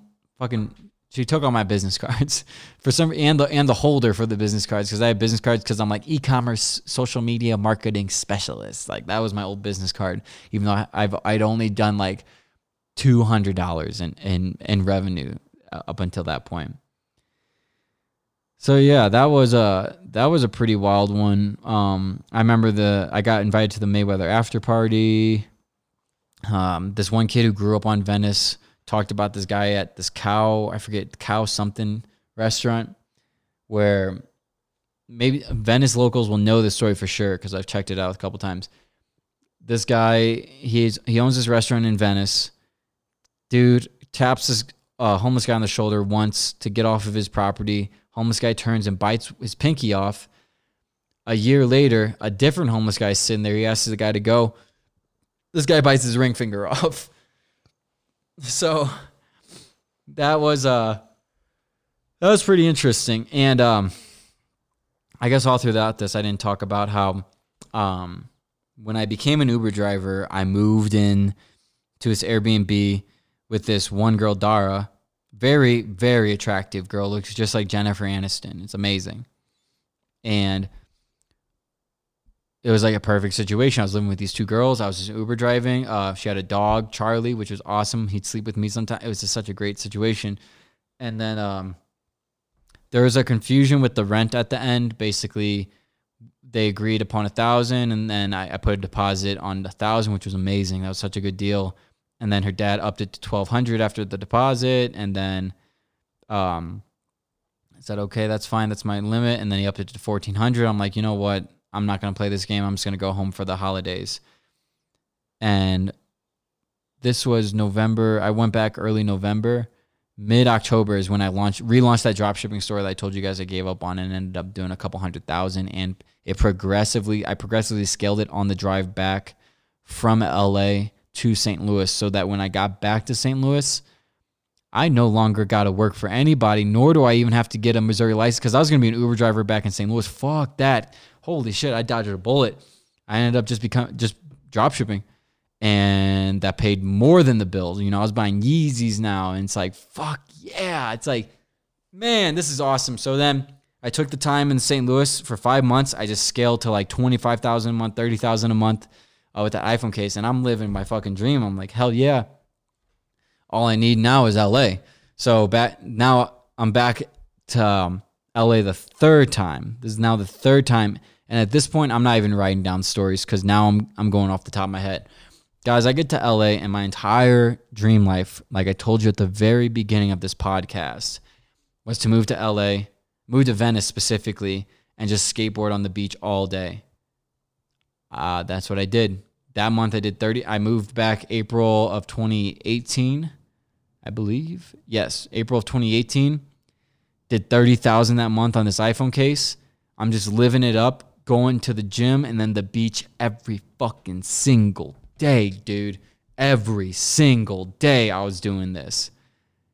And by doing that, I realized that that's not my dream.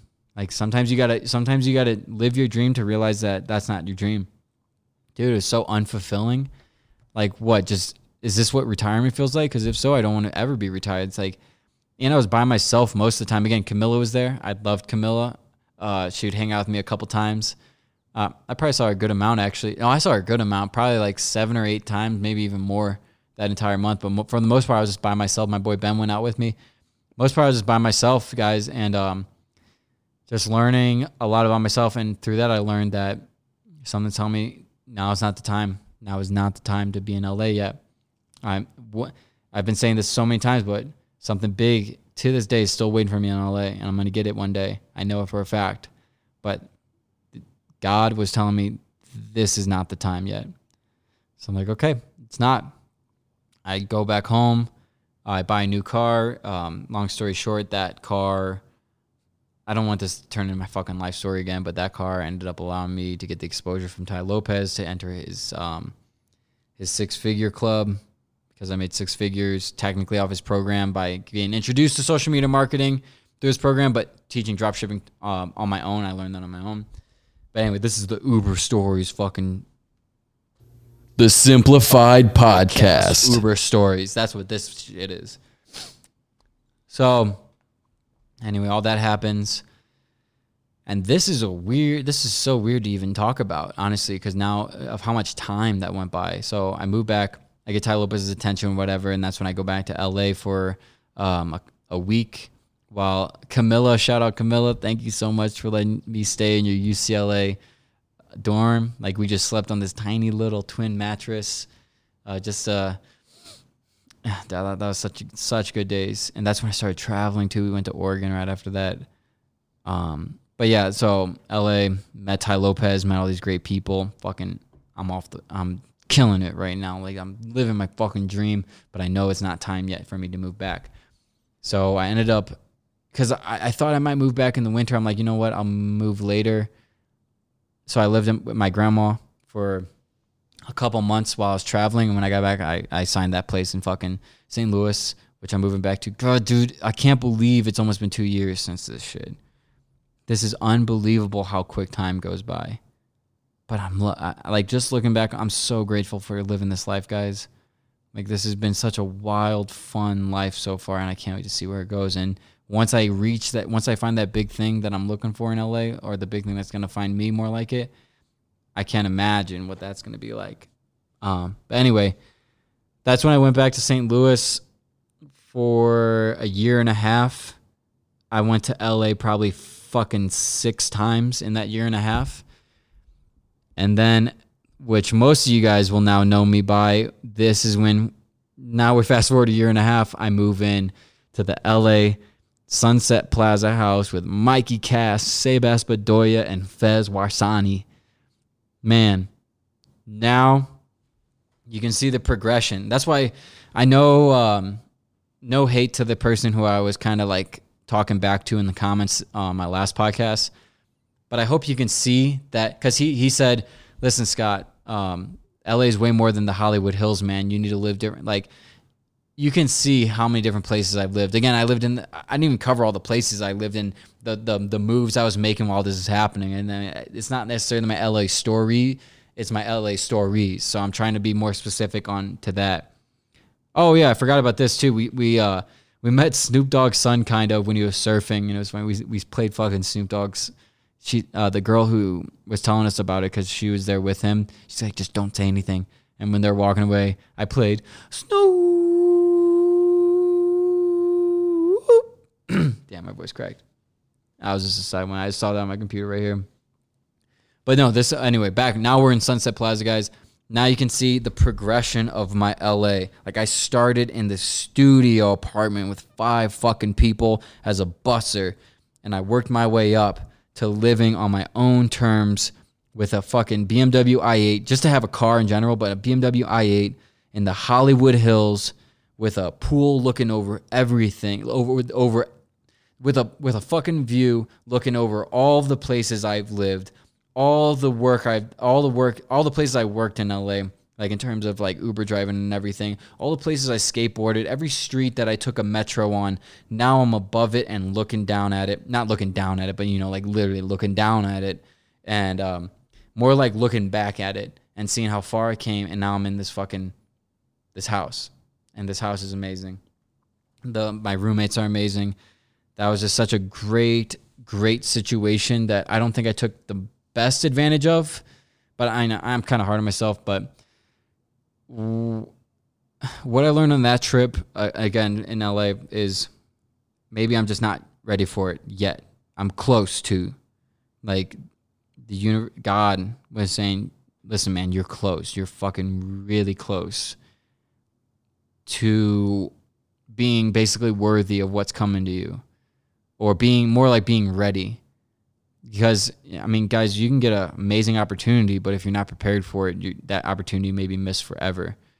So, like, what was happening when I was there is, like, I was connecting with very powerful people who are literally telling me they want to develop me and put me just so many crazy things. But I still have my, like, vices. I still have my distractions, and I wasn't focused. And then Corona hits. Like, okay, we're there 5 months. A funny ass story is when Mikey and all of them decided to throw a party, and I didn't really know about it. And I could give a fuck about a party. I love parties so much. Like, dude, college, we had the best. The only issue with this is it was a $3.6 million house, and my name was on the insurance. And my name was on the lease agreement, like as in one of the main leasers, and my name was on everything. So that was my only issue. And fucking Mikey assured us, no, man, I got it covered. The security's going to work. They're just going to charge any guys an absurd amount if they want to get in. Well, it turns out apparently every guy in LA wanted to pay an absurd amount that night, because it was probably like 70% guys, but guys, probably 200 people. And this is in the hills, like 200 people at our house. Like, it was fun for like the first hour for me. And then I was already in a weird situation already. No reason to get too deep into that. But it was fun for like the first hour. And then all of a sudden, dude, I'm like, we're for sure getting evicted for one. And it's gonna be I'm evicted, which I thought was the case at the time. That's why I was so fucking worried about it. Because one, we're getting evicted early. We're gonna have to get, dude. They said if there's even one noise complaint, we're getting kicked out. That's what they told us when we signed this lease. I'm getting evicted, and if someone gets hurt or something during this, I'm getting fucking sued. Like, that's all I could think about, because like all the responsibility was on my shoulders, so I couldn't even enjoy it.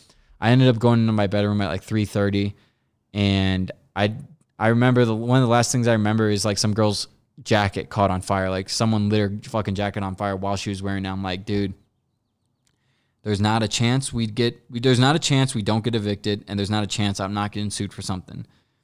And there's not a chance that there's going to be a lot of damages.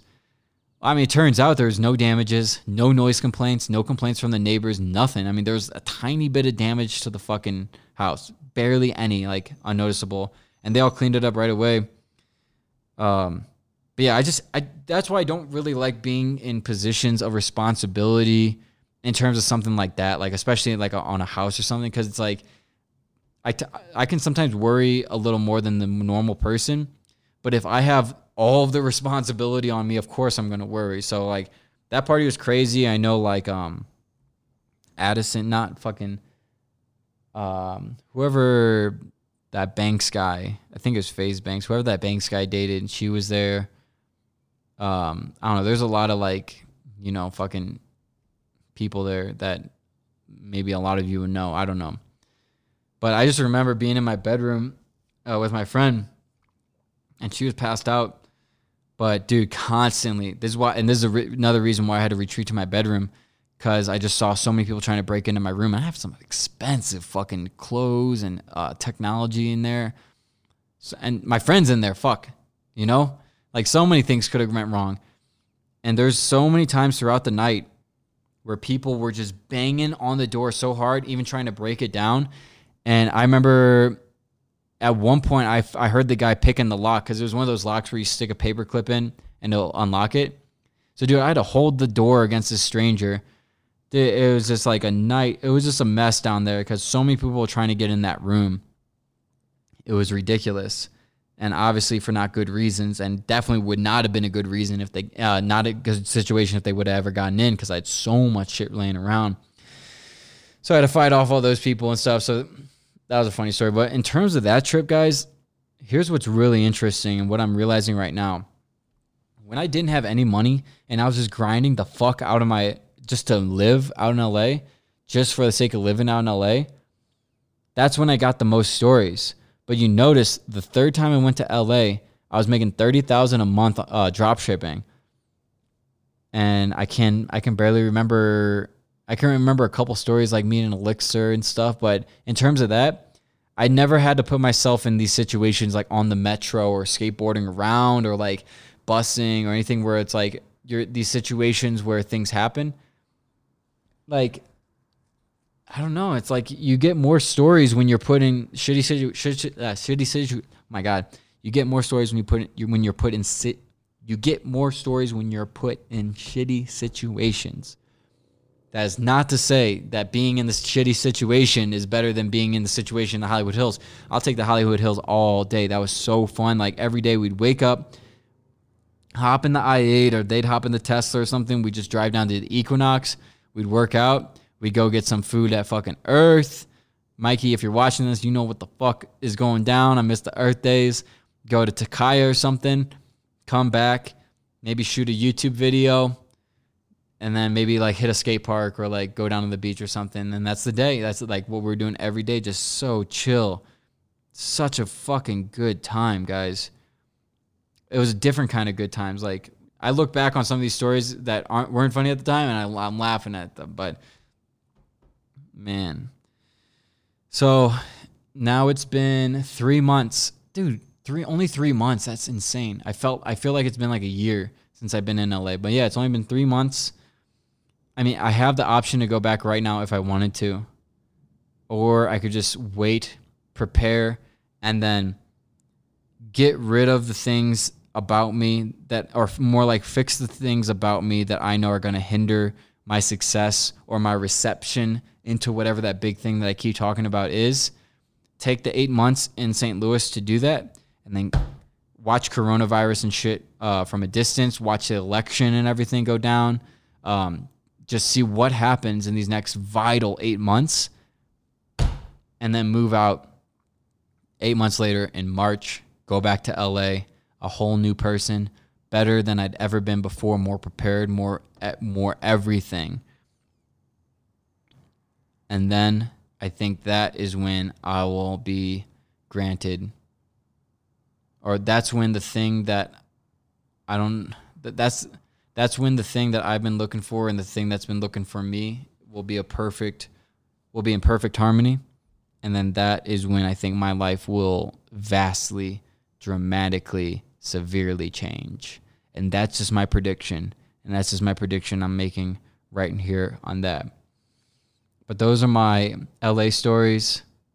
Thank you guys for watching this so much. There's actually a couple more here that I forgot. So when I was dating this girl, London, I think I talked about her on the last podcast.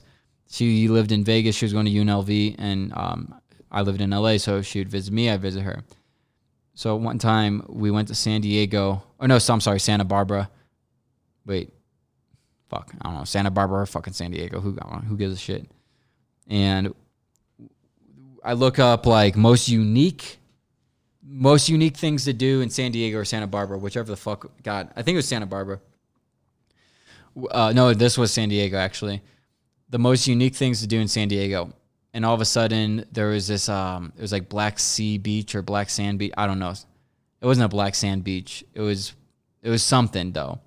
And that's all I saw. I'm like, all right, let's go there. Didn't read the description, nothing. We get there, and you got to walk down a fucking quarter mile or half mile, like, elevation just to get to this beach. I'm like, damn, this beach is so secluded. Like, all I had it was flip-flops. All she had were flip-flops. It was like very rough terrain. We get to the bottom, like, finally. Like, damn, they really make you work for this beach. We get there. We look around. Nothing but old, naked people and us. Nothing but old, naked people. Fucking limp dick, shriveled up boobies, hanging ass, saggy skin left and right. A lot of hair. Just too much hair. Just way too much hair. Yeah, that was a scarring moment. We just like ran like a mile down the beach, and luckily no one was there. But every once in a while, you'd see fucking some old guy walking around with his fucking like kind of look like those things that in front of car places that sell cars, car dealerships that are like filled with air, like shooting around. That's what that looked like. But we did not participate in the nude culture. Just chilled there for a while. And then I remember driving back that night. I fell asleep at the wheel like 9 times. It was bad, guys. It was so bad. We got back at like 3:30 a.m. And I pulled over so many times, drank Red Bulls, slapped myself, rolled the windows down. I just kept falling asleep. It was bad. I do not recommend anybody doing that.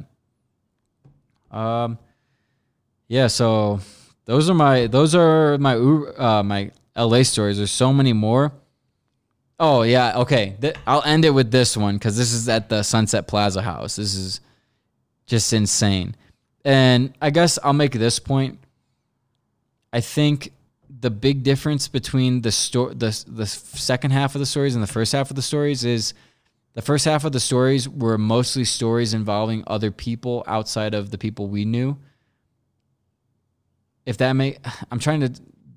how I look at it. And then the second half, it kind of involves more stories about the people I knew and the people that they knew, you know? So it's kind of more closed off, if that makes sense. I think that's the big difference. But I covered this on my YouTube channel, so I don't think I got to spend too much time on it. But when we moved into the house the first night, I pulled in, and right when I pulled in, this big guy comes out of nowhere, and he's like ripping on Sebas's door. I'd never seen this guy before, and I'm like, hello? And he's like, are they here? And I'm like, who? He's like, they. I go, who's they? He's like, ah. And he like stays in the garage and he makes a call. And I'm with Camilla. See, Camilla I love Camilla so much. She's been with me so long. And I pull in. I'm like, because Camilla had to get out for me to park with enough space for Fez to park, or whoever. Whenever someone was in the passenger seat, that's what they had to do. So she was just standing out in the garage with this guy, and I'm just pulling back in, pulling out, pulling back in, pulling out, pulling back in, pulling out. And then when I pulled it back in the third time, he walks outside, and then I just go and I shut the garage door on him, fucking cut it really quick. I'm like, Camille, I have no clue who the fuck that person was. And so I call up Sebas, and I'm like, Sebas, do you have someone here visiting you? And he goes, no. And I go, man, something really bad's happening at the house. And then I just ended the call. Long story short, you guys can look up my video on YouTube where I just explain exactly what happened. Basically, we ran around. We went under the pool. We're hiding. We called the cops. Took 16 minutes to get on the phone with a cop. 8 minutes for them to get there, 24 in total. So when I'm on the phone, I hear the guy on the phone walking around the fucking pool, and I'm like, he's in the house. He's in the house right now. You got to send someone quick. And so that ended up being Sebas because they were so worried what was happening. They rushed home. They sent 6 cop cars. They sent a helicopter looking for this guy. They've arrested him many times before. Apparently this is what he does. He squats in empty houses until they get filled. And he didn't know they got filled, so he left apparently his shit somewhere in the house. I'm not sure if they found him or not, but yeah, that was the introduction to the 4th time. So guys, now what we're looking at is the 5th time I go to LA. I know exactly. I got laser focus now. I know exactly what I'm gonna do, almost. But the thing is, I don't know exactly what's coming. So anything could happen. These are my LA stories. I hope you guys enjoyed them. Let me know what you think. Especially comment below 146, gang, if you made it to 1 hour and 46. I want to see how many of you guys are actually watching this entire thing. Comment 146, gang, because now it's been 1 hour and 46 minutes of nothing but LA stories out here in Colorado with a beautiful sunset. Oh, yeah, I wonder how the color looks. Anyway, guys, I think I'm going to cap it off there. Want to appreciate you guys so much for watching these. I have plenty more Uber stories that I'm just not even going to get to because there's so many. And yeah, guys, that is the end. That's the end of these LA stories. I can't wait to get back and make more LA. Man, I miss LA so much. So much. It's kind of like this is the best way to put it for sure. When I was 10, I saw my dream girl for the first time, and I knew it was my dream girl immediately. This is my dream girl. I want her so bad. We started dating for a couple months when I was 19, and then I had to get back to my duties, or I had to get to what I thought were my priorities, so I left her. A year later, I get back with a little bit more money. Now she's a little more accepting, you know. I can stay with her a little longer. But then issues happen, and we got to break up again. Then I come back in April, and now I'm making tons of money. Now it's just me and her, no distractions, just me and her. And we're so close together that we're a little too close. And I realize now is not the right time, not for my career and not for this relationship. So then I take a year and a half to work my ass off in order to be worthy of her. And I make it. And now we're dating and we're happy. But there's still something wrong. There's still an issue on my end. And then all of a sudden a big virus happens that shuts her down completely. And now I'm in a position of, if I want to be worthy of this relationship, I have to fix the things that I know for a fact will end it, or will hinder it, or will taint it, or whatever word you want to use. If you guys haven't understood my analogy here, I'm talking about Los Angeles. That's what it feels like. I've wanted this girl in quotation marks because I'm talking about Los Angeles, obviously. I've wanted this girl for 14 years of my life, nonstop. You can look at my old Instagram posts about living in the hills. That's all I wanted to do, and I finally got her.